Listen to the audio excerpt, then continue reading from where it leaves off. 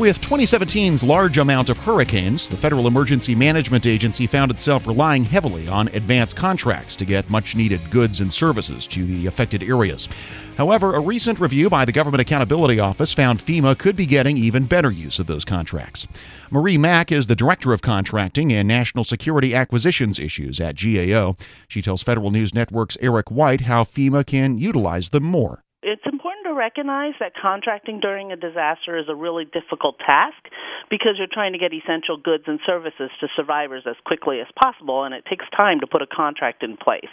And it's because of those difficulties, Congress actually required FEMA to establish what we call advance contracts following Hurricane Katrina.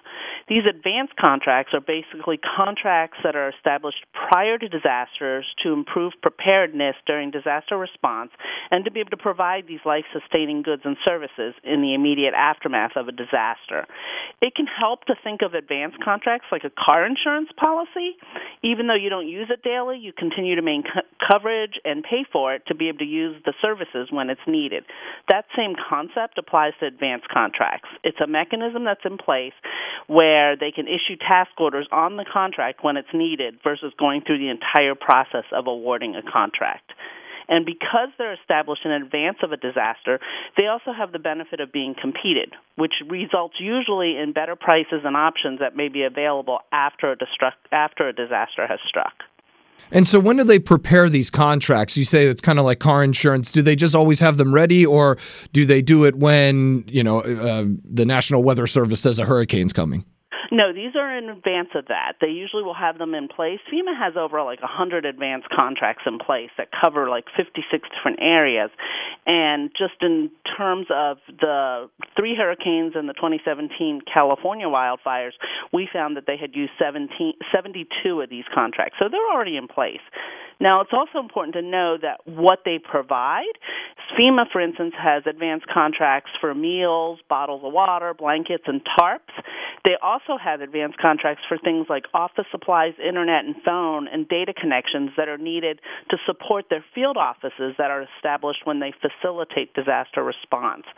The other thing is advanced contracts provide services such as engineering, information technology, and communication support, transportation of goods, house and lodging assistance. Those are all things that FEMA advanced contracts provide.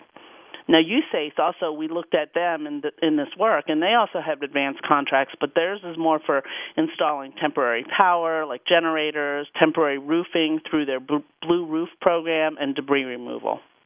When it's specifically being issued, there's so many things that go into disaster relief. How do they ensure that they're getting everything they need if these contracts are written out before? And, you talk, the specifics of a natural disaster, people's roofs get ripped off or houses burn down or phone lines get cut.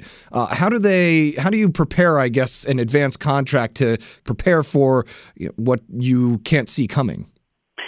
Some certain things that are goods and services that are typically used right after disasters, such as meals, water, blankets, and tarps, and certain engineering services that are typically used. But anything that is not covered in advance contracts, FEMA also does post-award contracts right after the disaster hits to cover for things that are not covered in the advance contracts that they already have. And we're actually doing ongoing work in that area as well, and expect to issue a report early next year. And so these are just for things that they know they're going to need. It's going to be inevitable that people are going to lose power and things like that. Correct. And then if you have them in place and you don't use those, some advanced contracts are used and some are not. Some are, if they're not applicable, depending on this disaster, obviously. Marie Mack is Director of Contracting and National Security Acquisitions Issues at the Government Accountability Office. And so looking at those two agencies and their use of advanced contracts, what issues are they having in implementing them? What you talk about how using contracts during disaster relief is very difficult because you're trying to do it very fast. There's a lot of susceptibility to fraud there. And as you said, there's a problem with maybe spending a little bit too much money because you want to just get services rendered so fast. What are the main issues that FEMA and the Army Corps of Engineers are seeing? Primarily, most of our challenges were with FEMA, so I'm going to talk about the top 2 key challenges we found with FEMA. They did not update their 2007 strategy to clearly define the objectives of advanced contracts, for instance, how they contribute to FEMA's disaster response operations and how they should be prioritized in relation to new post-disaster contract awards. And along with that strategy, there was also a lack of guidance, for example, on whether and under what circumstances contracting officers should consider using advanced contracts. And all of that needs to be incorporated into training. This ultimately contributed to FEMA spending more time and resources to award post-disaster contracts when advanced contracts had capacity, but they didn't know that. And second, we found inconsistencies in coordination and the information FEMA used to communicate with state and localities on the use and establishment of their own advanced contracts. And this eventually leads to states and localities not having the tools they need when a disaster occurs. This is particularly important to recognize because FEMA's recent emphasis on disaster response is that FEMA as a federal agency, they support it where it's state-managed and locally executed when it comes to disaster response. So there's a definite need for more communication with the contracting officers to better inform state and locality counterparts what FEMA's advanced contracts can provide and which advanced contracts states and localities should be developing on their own. So there's not a duplication of different things and there's not a duplication of the use of the same contractors. And that way they're better prepared to have all the different types of supplies that they need in this kind of an emergency.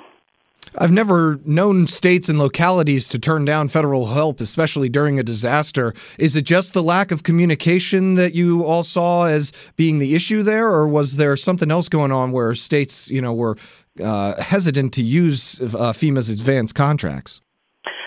Localities may not know what FEMA's advanced contracts provide, and that was part of the issue. Some of the communications there's not an awareness of what advanced contracts FEMA has in place, what kind of goods and services are provided, so that they can continue to develop their own advanced contracts to cover those things that aren't provided under FEMA's advanced contracts. So it's more of an awareness and a knowledge of sharing back and forth. Marie Mack is with the Government Accountability Office. And so moving forward, how can FEMA maximize the potential of advanced contracts? Do you see them using them more and more as we're seeing harsher hurricanes and more wildfires than ever? Are we going to see the use of advanced contracts only increase, not just because of the increase in natural disasters, but because of their usefulness? So we made a number of recommendations in our report that could help FEMA maximize the advantages of advanced contracts, but two key steps that FEMA should definitely take is to update its strategy and guidance and reflect that in their training that they have on a regular basis on how advanced contracts are awarded and used both before and during a disaster to better reflect the intent of what these contracts are used for, and then ensure that it's taking the required action to communicate with states and localities about the use and the establishment of their own advanced contracts so that these states and localities are better prepared to respond to disasters as well. That's Marie Mack, the Director of Contracting and National Security Acquisitions Issues at the Government Accountability Office, talking with Federal News Network's Eric White. You can find this interview and a link to the report on our website at federalnewsradio.com/Federal Drive.